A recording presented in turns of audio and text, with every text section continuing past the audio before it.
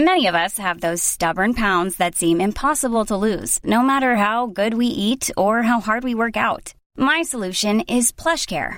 PlushCare is a leading telehealth provider with doctors who are there for you day and night to partner with you in your weight loss journey. They can prescribe FDA-approved weight loss medications like Wegovy and Zepbound for those who qualify.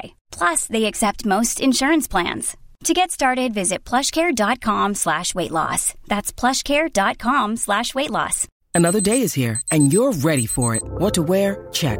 Breakfast, lunch, and dinner? Check. Planning for what's next and how to save for it? That's where Bank of America can help.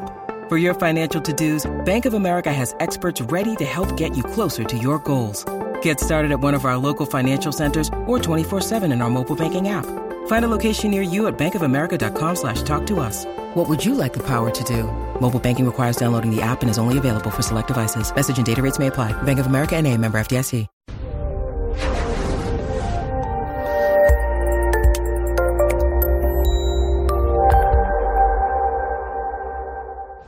This is Counselor Toolbox, bringing you practical tools for recovery from mental health and addiction issues. This episode was pre-recorded as part of a live continuing education webinar. CEUs are available on demand for this presentation through our sponsor, All CEUs. Go to allceus.com/Counselor Toolbox to register.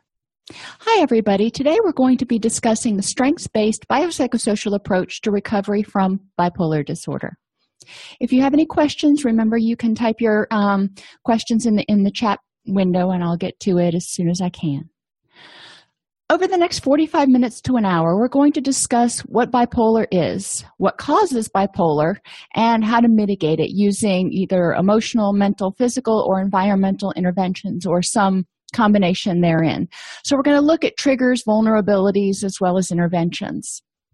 And then we want to move on to helping tailor this. Remember, we're talking about a strengths-based perspective to help people understand their bipolar disorder. What specifically triggers their depression, their manic episodes? What are their warning signs, and what do their symptoms look like? When they're in a manic episode, what does that look like for them? And finally, we'll look at some co-occurring conditions and interventions. So why do we care?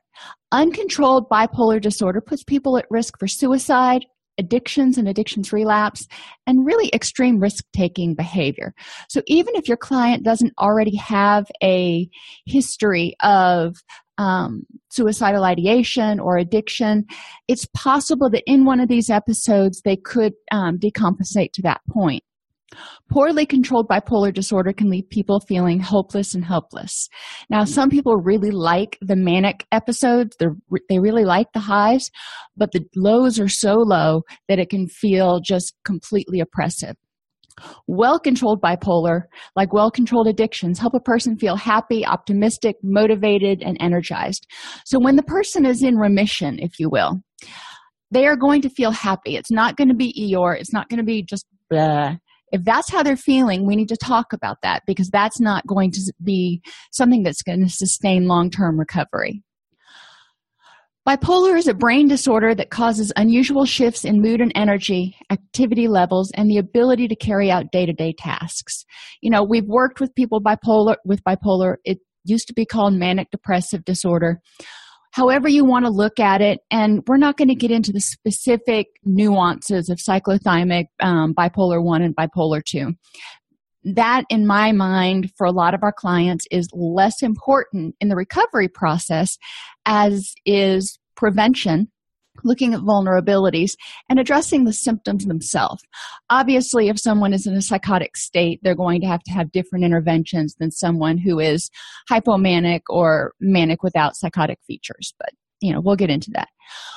One of the things I do want to point out, especially with a lot of the stuff in the news lately, is the fact that there are a lot of people with bipolar disorder who are living very productive, very happy lives. So I don't want our patients to think, and I don't want their family to think or their community to think, that if someone has bipolar disorder, they're crazy. I don't like that word anyway. But some of the people that do have bipolar disorder include Mel Gibson, Demi Lovato, Axl Rose, Britney Spears, Jean-Claude Van Damme, Mark Vonnegut, and Amy Winehouse.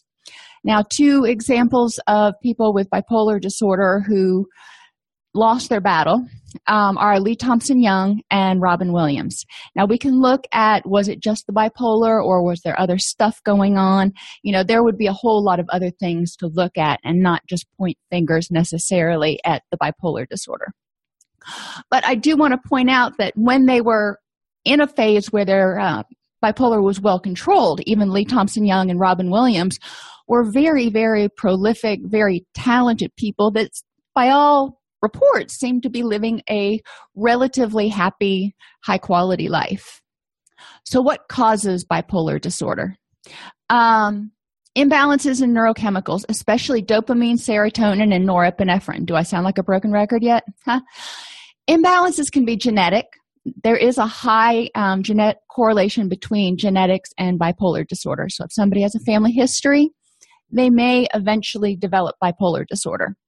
It can be triggered by sex hormone changes or stress hormone changes. And I wanted to be specific because typically when I say hormone, people think estrogen and testosterone.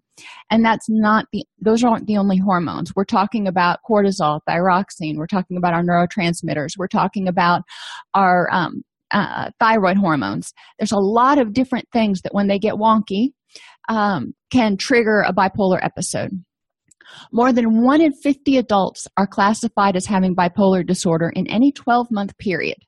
So basically, anytime you go to church, go to work, go to Walmart, you're probably going to be in the company of more than 50 people or more than 100 people. And so that means there's at least, in a group of 100 people, that means there's at least 2 people with bipolar disorder in there. So I want you to think about that because we'll go into crowds of 100, 150, 400 people, and we'll think that everybody is happy, healthy, and normal. And there are a lot of people who may have bipolar, but it's well controlled. It's well controlled so you don't know. People with bipolar don't walk around screaming, I've got bipolar disorder. It's important to understand what bipolar looks like for people. And I harp on this a lot, and I'm going to continue to, that there are a lot of overlaps in symptoms. Bipolar disorder is depression and mania. So when we're talking about depression, we already know that the symptoms of depression are feeling sad, down, empty, and hopeless, having very little energy, and decreased activity levels. We know these things can be caused by sleeping changes, can be caused by stress, can be caused by thyroid problems, in addition to being caused by neurochemical imbalances. So just because someone has very little energy or decreased activity, we don't want to necessarily automatically say, well, they're depressed. Sleeping changes, feeling worried and empty, trouble concentrating, trouble remembering things, eating too much or too little, and feeling tired or slowed down. So your typical feelings of depression, and most people are pretty familiar with those, and they may not realize the eating changes and the sleeping changes are symptoms. But when people come to your office and they say, I'm depressed, we have a pretty good idea that they're feeling sad, blue, and apathetic at the very least. Mania is a little bit different. People have a hard time until it becomes like full-blown mania. Hypomanic episodes often go undiagnosed for a long, long time because people don't think of it as a mental health disorder. They don't see somebody struggling. They don't see somebody just completely miserable. People in a manic episode feel very up, high, or elated. They have a lot of energy and increased activity levels and may feel jumpy or wired. And not to give them a bad name, but think about chihuahuas. When they get really excited, they can chase a leaf when it blows. Have trouble sleeping because they've got so much energy. And they may talk really fast about a lot of different things and not take a breath, and you just really want them to take a breath because they're wearing you out just talking so fast. You get the idea. My son, bless his heart, he's gifted, and his mind goes 1,000,000 miles a minute, and sometimes so does his mouth. And we'll sit at the dinner table, and there are times where I'm just like, love bug, take a breath for me, please, because I've got to catch up. But when you're around someone who is talking really fast about a lot of different things, be aware that it may be bipolar, it may be giftedness, it may be they're just really, really excited. But that's a clue that something may be going on. They also may be agitated, irritable, or touchy. they're just like, leave me alone. I've got to go do this. They can't sit still. They can't be confined. They feel like their thoughts are going very fast, not just their words, but their thoughts. Everything is racing through their mind. And they think they can do a lot of things at once. Now, remember, a lot of manic episodes, there is not an hour thing. It's something that lasts for days or weeks. So if somebody is feeling up high and elated, not sleeping much, they feel like their thoughts are racing and they start trying to do a whole lot of things at once, things are going to fall apart at a certain point. The other thing that we see a lot, which is one of the clinical presentations that actually ends up bringing people to treatment, obviously, is engaging in risky or reckless behavior. People in a manic episode tend to kind of be adrenaline junkies. They want to get that rush. They think they can do anything. They feel 10 foot tall and bulletproof. Now, remember, just like depression is on sort of a continuum, so is mania. So if someone is not just outright manic or displaying psychotic symptoms, I don't want to rule out the fact that they may be in the middle of a hypomanic episode. So if it's something that is causing a change from what is normal for them, then we need to take a look at it. It may be nothing. It may be they're under a whole lot of stress right now. Let's start exploring and see what it is. Mixed episodes include symptoms of both being manic and depressed. For example, feeling very sad, empty, and hopeless, but also having a lot of energy and not being able to sleep. So imagine what that's like for that person. That would really suck. I'm sorry. But this is a place where people often are in a whole lot of danger for becoming suicidal because they can't sleep and they've got a lot of energy and they really want to fix it, but they're hopeless and they don't see anything ever getting better. So they have energy but no direction, no hope. First thing to do, start keeping a life chart, ideally for 3 to 6 months. And most people look at me and they're like, what? 3 to 6 months can be before treatment starts, as soon as treatment starts, and then throughout treatment.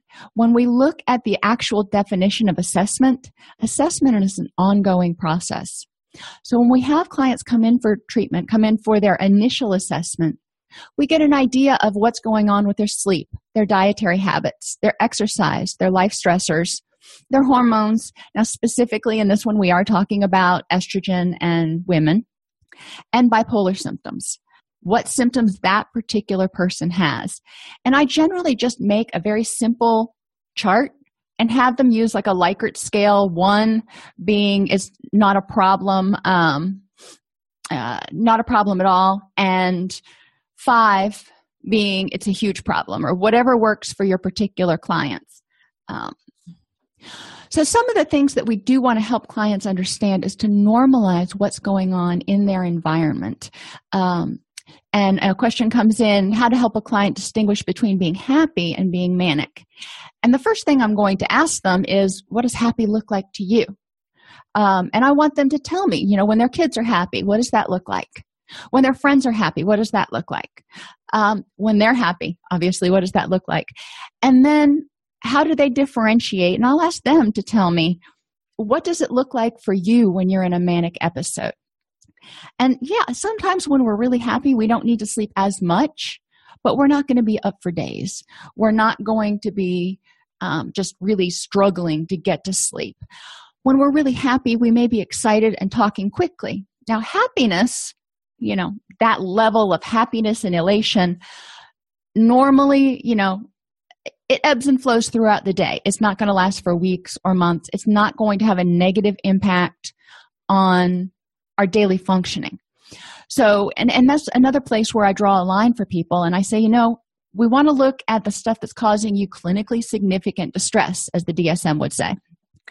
Is it causing you problems in your relationships? If so, then let's look at why. Is it causing you problems at work, in your day-to-day activities, in your health behaviors? And if it is, then we might want to look at why it's causing problems and if it is a manic episode. If it's not causing problems and the person is happy,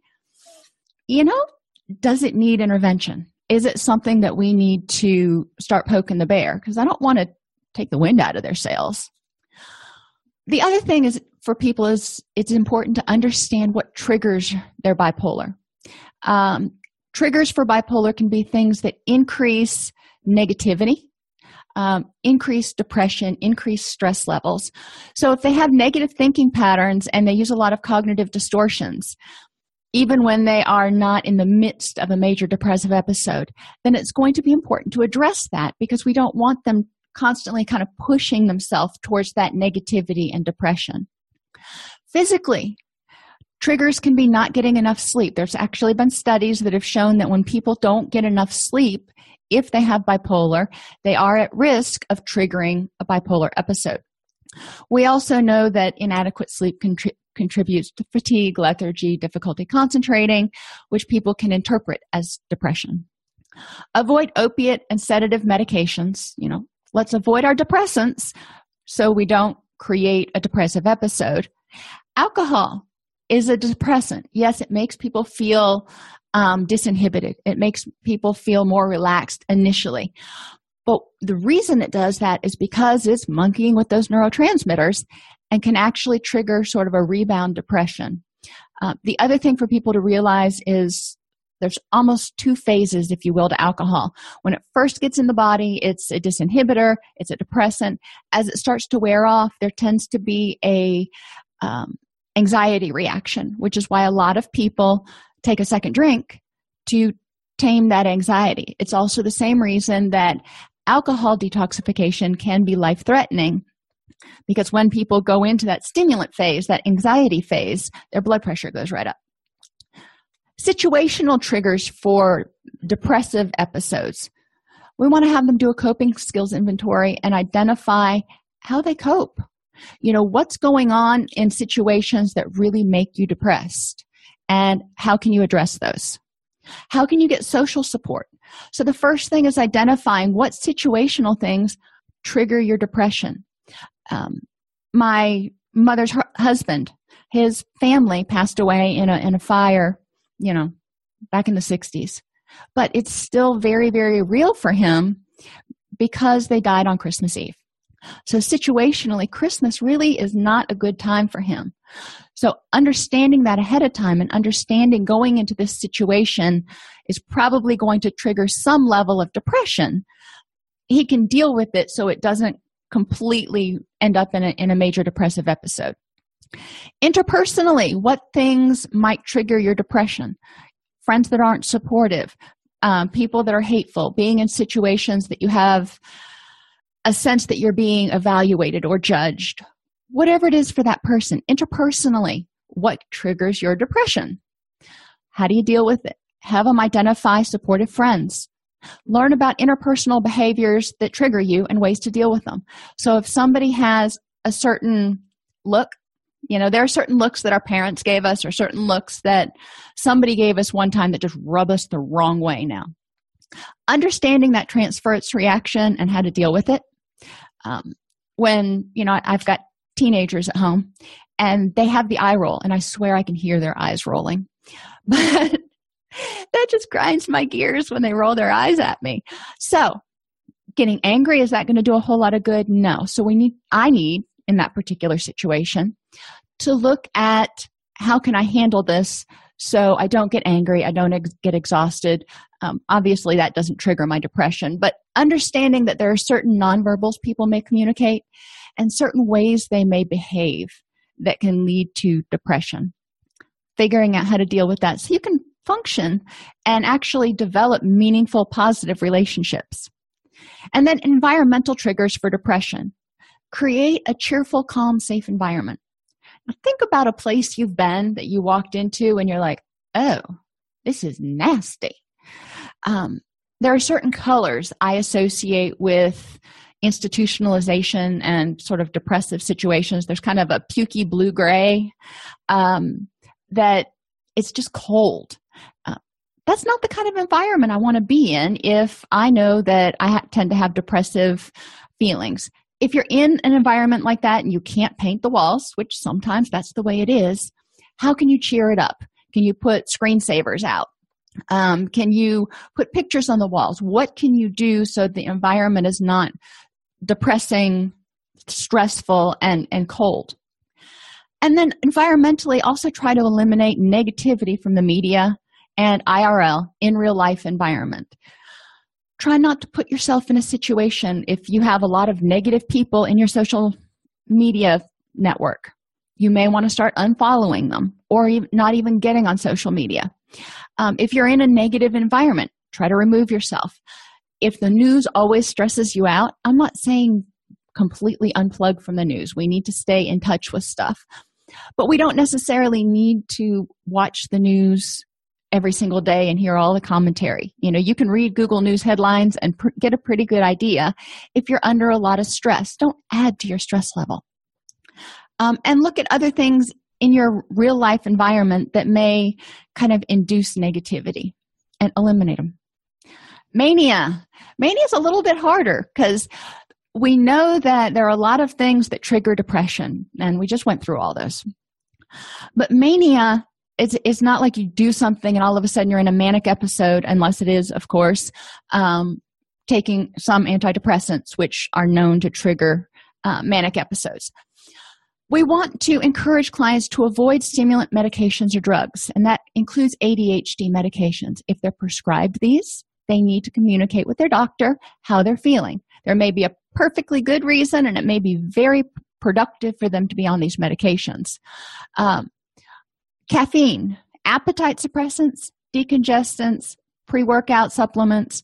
We want to avoid those when possible. If we've got somebody who tends to have manic episodes, sleep deprivation is another one we want them to avoid. We also don't want people to combine stimulant medications with caffeine because it's like, intensifying stuff. So encourage clients to be aware of what they're putting in their body and how it may trigger a manic episode. Thyroid and steroid medications. If you have low thyroid, you may be taking something to increase your thyroid hormones, which can possibly trigger a manic episode. It's just important to be aware. Not saying you can't treat the thyroid issue, but medications may need to be adjusted. Steroid medications like prednisone can also trigger a manic episode if you have to take it. Those are usually real short course stuff anyway. Let your doctor know ahead of time. That way you can prepare and plan for it if there's a potential for a problem. Like I said a few minutes ago, things like certain antidepressants, if a person is bipolar and they take an antidepressant, it can trigger a manic episode. Let's think about that. They are potentially bipolar, which we know involves serotonin. They take an antidepressant, which increases their serotonin, which could kick off a manic episode. So, SAMe, 5-HTP are two herbal antidepressant alternatives that are so available right now. And they scare the living daylights out of me because I've seen a lot of clients take them and have very bad results. So if your clients are going to take these, if they're, determined they're going to improve their mood this way, even if they're only theoretically going to take it during a depressive episode, they need to talk and be under close supervision by their physician. Warning signs and interventions. So my question to my clients is, when you have a depressive episode coming on, let's think about your last one. What were the warning signs a month before, a week before, that there may be something building? And a lot of times we're going to be looking at stress levels, sleeping, irritability. And I'm going to say, how do you deal with those things? So I'll ask them, thinking changes. Again, thinking back to this last depressive episode, or maybe your last three, if you can remember all of them. How do your thought patterns change when you start going down that hill? Does it get more negative, more pessimistic, foggier, difficulty concentrating? What's going on where you know that things are kind of starting to go south? How do you deal with it? Both healthfully, what are the healthy ways you do deal with it, and unhealthfully, maybe they start self-medicating or engaging in addictive behaviors more. I'd rather know that so we can deal with it than have them sweep it under the rug because they're too ashamed to tell me. So I ask about different things if they don't seem to be overly forthcoming. Physically, when you have a depressive episode coming on, most people don't just wake up in the morning and they're clinically depressed. Just like most people don't wake up in the morning and they're addicted. or relapsing. There's a huge train of stuff leading up to it. So physically, are you having low energy, difficulty sleeping, eating changes, irritability? And I also ask them, going back to triggers and vulnerabilities, when you are neglecting your sleep, when you are not eating well, can this trigger a depressive episode? So sleeping or eating changes may be because they're not hungry or they can't sleep, or because there's too much stress. They're not paying attention to themselves. They're on autopilot. They're not living mindfully. So we look at those things. This gives me a clue as to what are the first signs. And when this person typically goes into a depressive episode, what caused it? Where did it come from? Emotionally, sadness. If you feel depression coming on, the sadness and the apathy is probably going to be present to some degree. Interpersonally, a lot of times as people start to get depressed, they'll start withdrawing. They just won't have the time or the patience for people. I'm over it. I can't deal with another person. So interpersonally, I want to know what happens. Do you withdraw? Do you start getting resentful of people? They're just always in your way and always doing things to irritate you. Are you negative about things and people? You're looking at everybody's flaws, which means you're probably also looking at all your own flaws. So interpersonally, how does your behavior change leading up to a depressive episode? Because we know that as your sleeping gets bad, as your eating gets bad, as your cognitions, get more negative, as your concentration goes down, and as you start to see the world as a pretty unhappy place, guess what? You're going to start to get depressed. Even if you weren't headed that way in the first place, if you start acting this way, you're going to start feeling kind of depressed.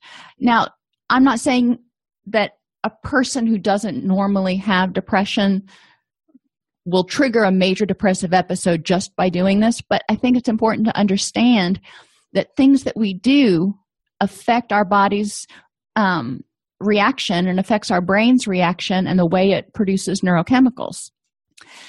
And as a depressive episode comes on, most people can also see a change in their environment. They just start not caring. It's like, I don't have the energy to do the dishes. I'll do them tomorrow. Tomorrow comes and goes. More dishes get in the sink.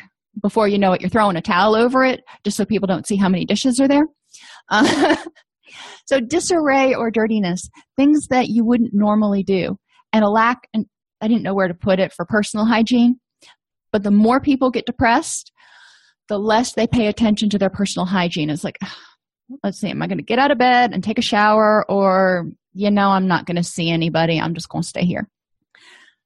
For mania, again, we're looking at what does it look like for this person before their last manic or hypomanic episode.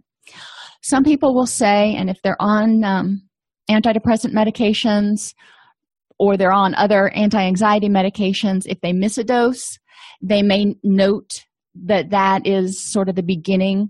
Or if they increase their serotonin, their SSRIs, they also may notice that they trigger a manic episode. And remember, I said it's not necessarily going to SSRIs are not necessarily going to trigger a bipolar episode, but it is important to be aware that it can. So I don't want people to turn away medication and go, no, I can't take that ever and always. We need to stay up on the current research. And there is some research that says that in certain circumstances, SSRIs and SNRIs may be helpful.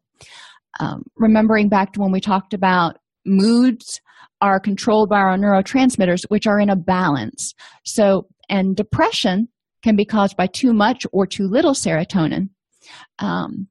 Anxiety can be caused by too much serotonin. So when we're looking at the SSRIs, we do want to look at what's causing this person's depression. And so if they already had enough serotonin or maybe too much, which was causing their depression, and you give them more serotonin, then it may trigger the balancing act that triggers a manic episode. We don't know exactly. So, just be aware. And when clients come to you, I assume, I always put the ball in the doctor's court. If the doctor prescribed it, let's just keep talking about what their symptoms and side effects are. And if they're doing well, that's just peachy keen with me. Mania, we see racing thoughts, heightened creativity. And this is one of the reasons a lot of people, especially artists, don't want to give up the manic side, because they can get hyper-focused and write, 5 or 10 songs in one night. They can have heightened creativity. They can feel their uber selves, if you will. Impulsivity and poor judgment, and this hyper-focus. So there may be a lot of things that are going on. So if a person starts not needing as much sleep, they feel a hyper-focus, they have heightened creativity.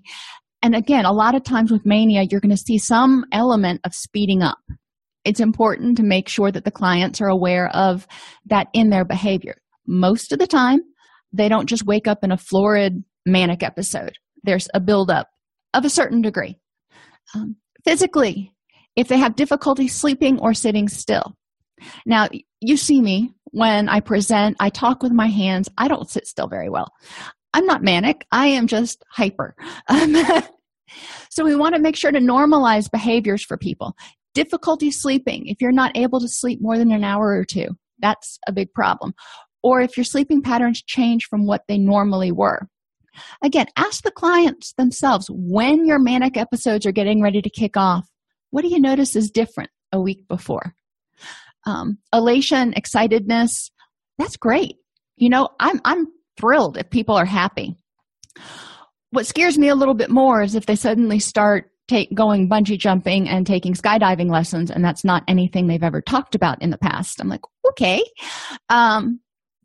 maybe they're just going down a bucket list, or there may be something going on that is being triggered by a manic episode. Interpersonally, a lot of people in a manic or hypomanic episode tend to look very ADHD. They have difficulty concentrating, they're interrupting, they may get angry and irritable if you won't pay attention or if you can't keep up with them, because their mind is going so fast and their thoughts are going so fast. And if you can't keep up, it's just really, really frustrating for them. So interpersonally, do your relationships change? Ask around. Ask your family, friends, coworkers that know about your diagnosis. Before this happens, are there any signs that you see? Is there anything that I do? Some people will start going out and spending like crazy. They're just like shopping their little feet off, or their little fingers if they're shopping online. So anything that is starting to be done to excess that isn't normally done to excess may indicate that a manic episode is coming on. And environmental but warning signs typically vary. I can't even think of one that I can say, I typically see this in people. They can become obsessively clean. They can just throw stuff in disarray because their mind is racing. They don't care about cleaning. They'd rather go out and do things that are a whole lot more fun. Most of the time, it's extreme, though. So environmentally, if they're going to do something, they may decide that, guess what? I'm going to remodel the house, not I'm going to paint a wall. Nah, that's too easy. I'm going to rip out all the floors and move a couple walls. Let's think about that for a second. When people are leading up to a hypomanic or manic episode, a lot of times their goals and their objectives tend to be a whole lot more grandiose. So like I said, instead of painting the baseboards, they are going to start moving walls around. One of the biggest problems we have with people with bipolar disorder is treatment compliance. And I kind of alluded to this earlier. When they're depressed, the depression is oppressive. In hypomania, there may be, a lighter depression, if you will, persistent depressive disorder, what we used to call dysthymia, but it still is not fun. Most people, when they're in a depressive episode, want to feel better. They want to be treatment compliant. There's a motivation there. So it's important to understand, and I got these backwards. Oh, well. The benefits of eliminating your depressive episodes. Most people can just list those out. It's like, great, let's keep a focus on that. We also want to look at the drawbacks to eliminating their depressive episodes. If I were no longer depressed, how would I feel? And we want to look at the consequences. Sometimes I break it out for them emotionally. If you eliminate your depression, how are you going to feel? How do you expect to feel? Mentally, what's going to be different? Physically, how are you going to feel different and what's going to be different? And socially, with your family, with your friends, at work, what's going to be different if you eliminate your depression for the positive? What are the benefits to this? What are the drawbacks emotionally if you eliminate your depression? Most of the time, they're going to look at you like you got 3 heads and be like, nothing. Drawbacks to eliminating your depression mentally, physically, and socially. Most of the time, again, people, when they're in a depressive episode, are really motivated for treatment. So there's not a lot for their overarching goal that they're going to say, no, I'm not willing to do that. Now, there could be drawbacks to certain interventions like taking medication, changing their sleep habits, going through your specific goals to eliminate the depression. But generally, people are motivated and they're going to be treatment compliant. In a manic episode, they are happy, they're elated, they're energetic. They are the complete opposite of how they feel when they're depressed and they're miserable. A lot of times people don't want to get rid of that. And unfortunately, to achieve remission, a lot of times we've got to bring everything more towards the midline. Not saying that we want people to feel just okay. I want people to have happy, elated days. But we can't be like that all the time. It's not reality. So we want to talk about what are the benefits to eliminating the mania. Now, for some people, it may be that they eliminate the unbridled spending. They can focus better at work and they're not getting in trouble because they're less impulsive. What are the benefits? Why would you want to get rid of this high? Then we want to look at the drawbacks. And this is really important for people with bipolar. And it's almost more important for people with hypomania, because people with hypomania have a harder time seeing the problems that it's causing. And again, if it's not causing problems, they're going to be a whole lot less motivated to address it. And I'm going to be less inclined to start trying to mess with it or encourage them to mess with it.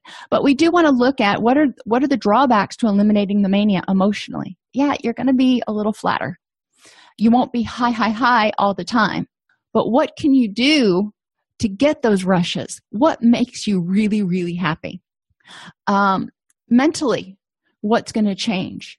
For some people, it could be a drawback or it could be a benefit when they have racing thoughts. So we want to look at, specifically for you, when you are concentrating better, but your thoughts aren't racing.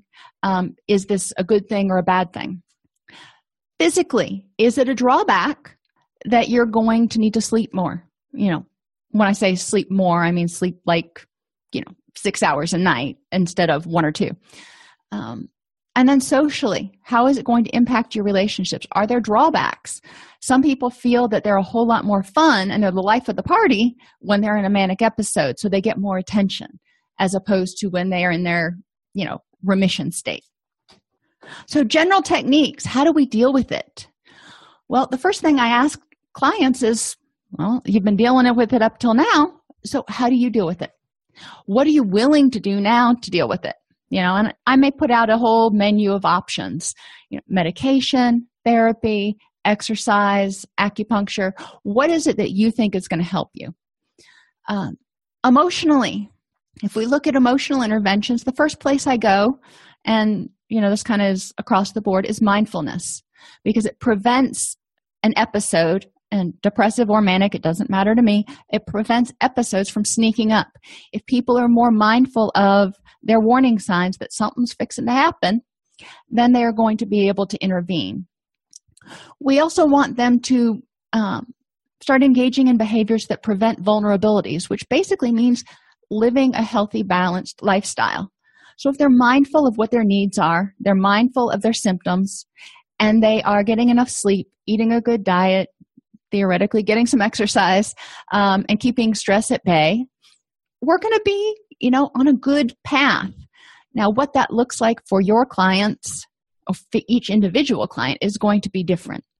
But we do want to start encouraging them to understand the concept of vulnerabilities and understand the concept of mindfulness, so they can start living sort of more in harmony with who they are and what they need. Stress reduction, so important. When we're under a lot of stress, our body is, secreting all of those fight or flight hormones. It's exhausting on the body. It can trigger depression. It can trigger anxiety. It can trigger a whole lot of stuff. Stress is designed to tell you to do something, to change something, not to add more stress, and not just to sit there and dwell on it. So let's look at what's causing your stress. My first place I start is time management. If somebody has a lot of stress, what's causing the stress in your life? Do you have too much going on? Most people do. Most of us feel like we've got so much going on, we just can't even begin to juggle all the balls we've got in the air. So we'll look at that and try to make that more manageable. Then we're also going to look at using some cognitive processing therapy techniques to identify stressors, things that someone is anxious about, and counter them, saying, what evidence do I have that this is true?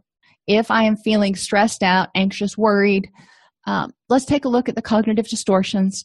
Let's identify what's really going on, and let's create a plan to deal with it. Anger management. It's another one to help people, because if someone is angry a lot, it's the fight or flight reaction. Keep going back to it. It's exhausting. So we need to help people understand their anger triggers. Anger, resentment, guilt, jealousy, all of that. What is the stuff that makes you feel nasty? And when I say nasty, I mean just mean, grumpy, cranky, angry. There should be a bunch of dwarfs by those names, but I digress. Anyhow, develop a plan for de-escalation. So when you start getting stressed out, resentful, you start feeling that green-eyed monster, how do you calm yourself down? You get cut off in traffic, the line at the grocery store is not going fast enough, one of your coworkers irritates you. What do? Begin addressing anger triggers to maintain control of your own energy. And I like this thought because I encourage people to understand anger as when you have this unbridled anger at somebody and you're not doing anything about it, all you're doing is giving them your power. You're saying, here's my energy because I've got it all tied up in you right now. Most people don't want to do that, especially not at somebody that they're angry with. They want to keep their energy. They want to keep their power. Anger is about regaining power. And I can't go out without saying something about happiness. Schedule it in. If we don't schedule it in, sometimes we don't pay attention to it. Ask clients, what makes you happy? And let's do more of it. If going out and chasing bunny rabbits makes you happy, then find a place with bunny rabbits.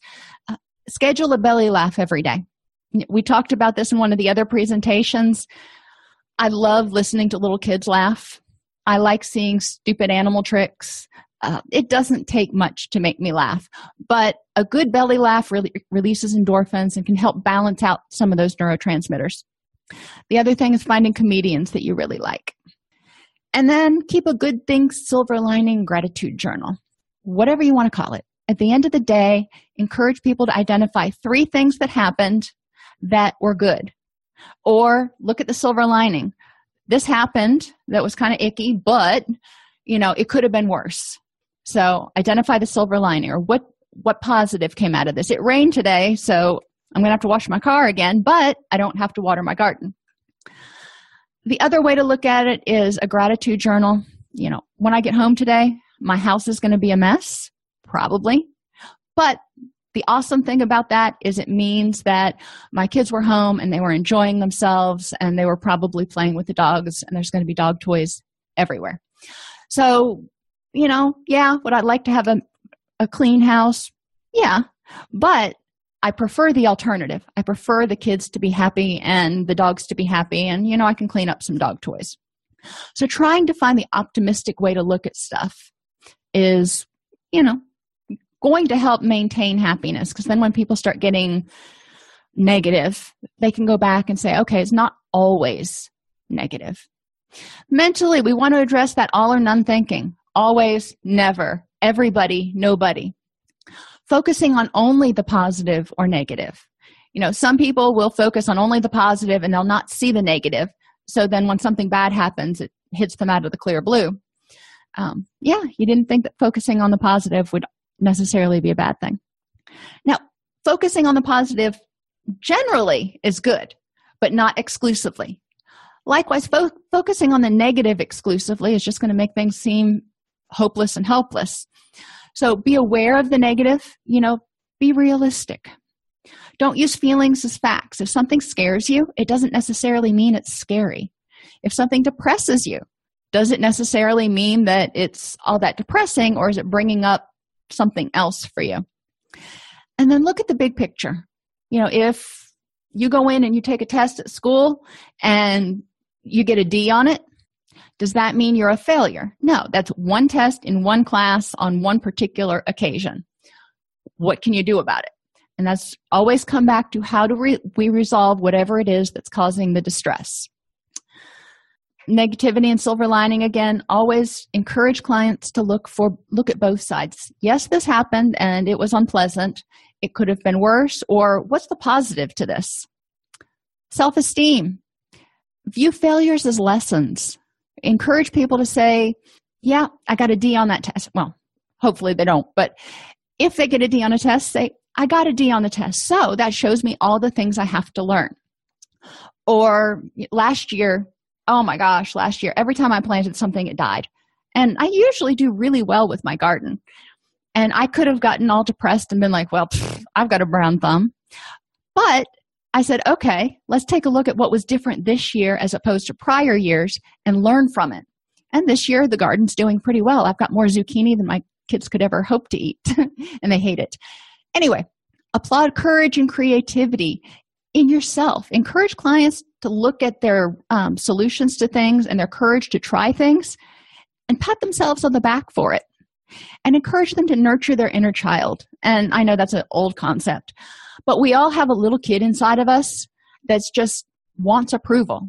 So instead of constantly saying, you need to do better, you need to do more, you suck, saying, wow, what a good job. You did as much as you needed to do and you succeeded. That's what we need to tell ourselves more often. Do we want to keep encouraging ourselves to grow? Yes, but there needs to be rewards for what we've achieved. And that inner child also needs to go to the park and hang out and have fun once in a while. So don't be afraid to encourage both sides, have people encourage both sides of themselves. So there's the serious grown-up person that has to adult sometimes. But then there's also the person who wants to watch Scooby-Doo and eat grilled cheese. Maybe that's just me. Exercise increases serotonin, reduces stress, helps balance hormones and neurochemicals, and may help combat some medication side effects. One of the other reasons for medication noncompliance and treatment noncompliance in people with bipolar disorder is that the medications can be flattening, exhausting. A lot of people tend to gain weight when they're on the medications because they're so exhausting, they just don't have a lot of energy. So exercise can help. And I am not saying tell them to go out and run a marathon. Just get up and walk around the block, play with the dog, do something to get the blood moving. Nutrition. Provide the building blocks for the neurochemicals. Remember, quality proteins and 3 colors on a salad plate. Like I said, the medications for mood stabilizing often gives people the munchies.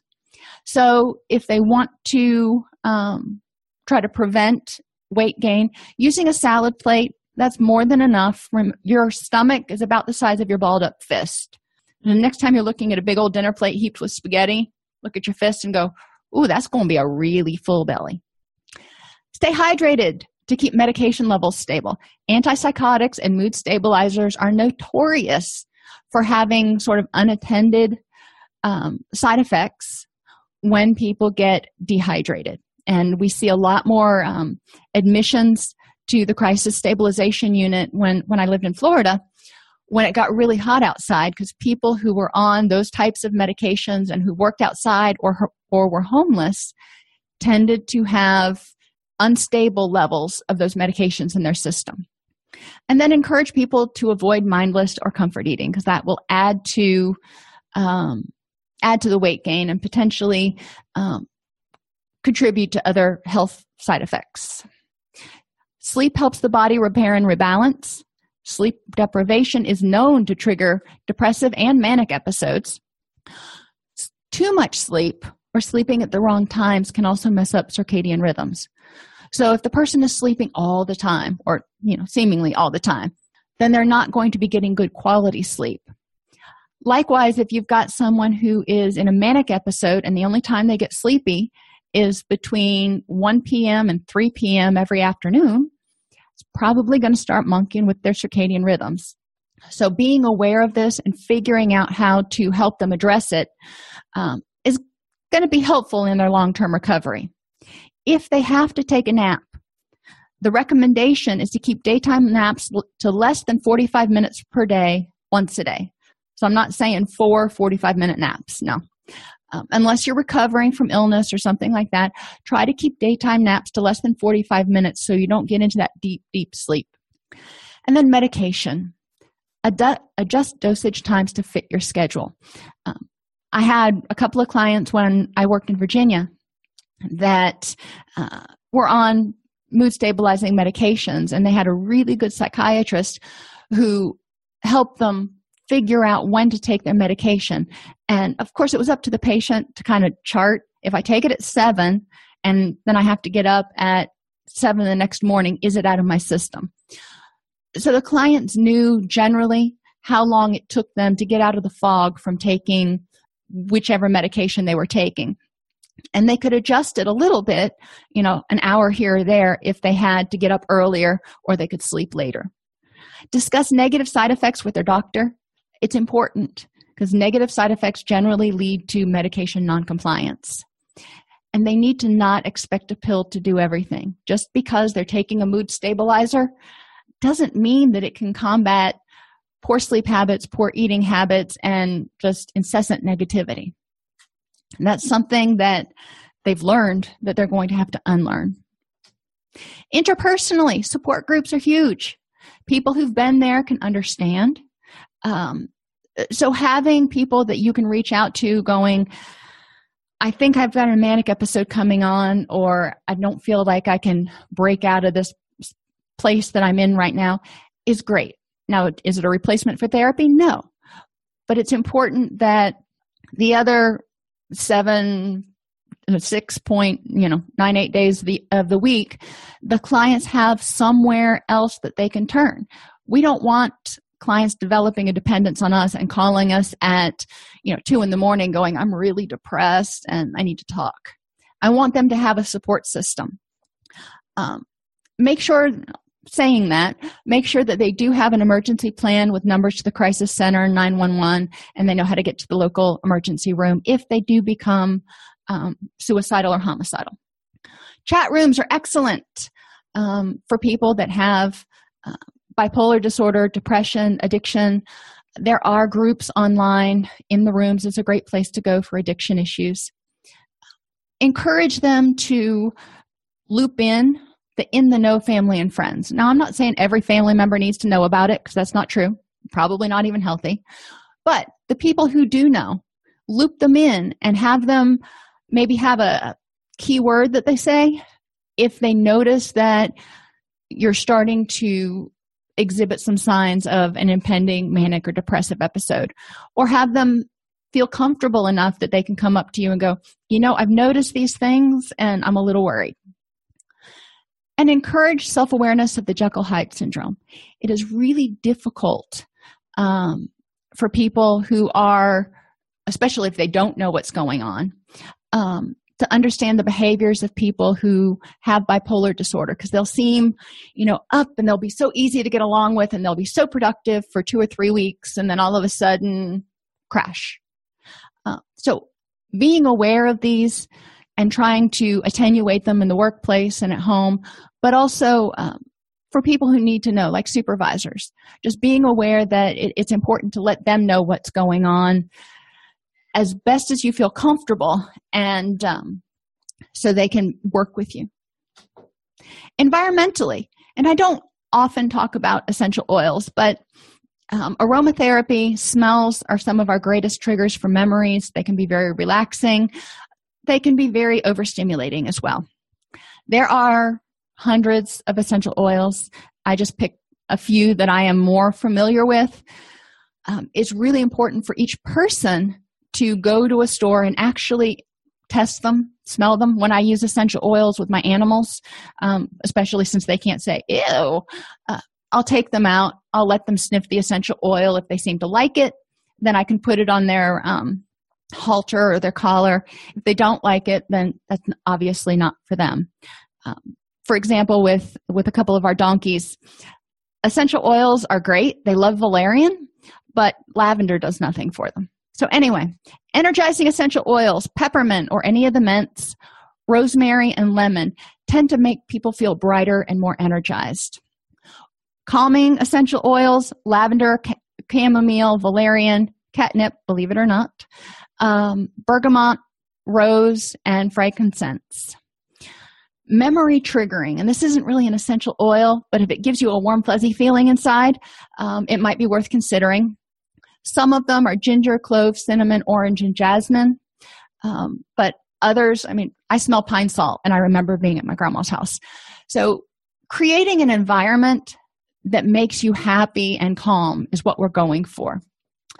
Organization will help reduce some stress, but it's also important, especially for people who go into full-out manic episodes, that they know how to manage impulse items. If they feel a manic episode coming on, and they know they typically go out and try to drive 150 on the interstate, they need to know what to do with their car keys so they can't get up at 2 in the morning and go out and do that. Credit cards, same thing. If they know that they typically will spend to excess, being able to either have somebody hold their credit cards, put them in a safe deposit box. Some people actually freeze them in a block of ice, so then the ice has to melt before they can get to them. Whatever it takes for them to manage it so they don't have immediate access to something that could cause them harm. Porn sites, video games, and alcohol, all three of them are addictive behaviors that can be used to excess. So, can you eliminate them? Can you put on filters? What can you do to manage these so when a manic episode occurs or a depressive episode, you don't have immediate access? During the day, keep it light and bright so your circadian rhythms stay kind of in tune. And be aware that depression, especially depressive episodes, can co-occur with suicidality and addictive behaviors and self-medication. Mania, obviously we're talking about excessive and impulsive behaviors. People can become explosive in their anger, and typically it's heightened libido and a lot of risk-taking behaviors which can have legal and physical consequences. Bipolar is caused by neurochemical imbalances, especially among serotonin, dopamine, and norepinephrine, our big three. The symptoms and presentation vary widely. Number one, depending on where they are on the spectrum and whether they are rapid cycling or whether they're having mixed episodes, yada, yada, yada. Encourage clients to keep that 3 to 6 month log of what's going on, because then you can look back and see if there are certain things that may be triggering an episode. It's more important to address each symptom, identify warning signs, and eliminate or mitigate triggers and vulnerabilities than to start trying to address the big thing or worry about whether someone's bipolar 1 or bipolar 2. That's more important for the doc. In counseling, we need to look at the symptoms and go, all right, how's it impacting you? What needs to change and how can we do it? Treatment compliance is huge because mood stabilizers tend to flatten the highs like we talked about. So encouraging clients to be very forthcoming with how they're feeling. The most dangerous times for suicidal ideation in people with bipolar disorder are when they're coming out of a depressive episode because they've got enough energy to get off the couch and do something drastic, or during a mixed episode when they have energy but also the depression. Ensure people with bipolar disorder have a crisis plan and people who interact with them daily who are aware of their warning signs and symptoms. People with co-occurring addictions also need to be aware that a bipolar episode or bipolar relapse, whatever you want to call it, can trigger an addiction relapse and vice versa. So they need to be aware of what's going on and stay mindful of how they're feeling emotionally, mentally, and physically.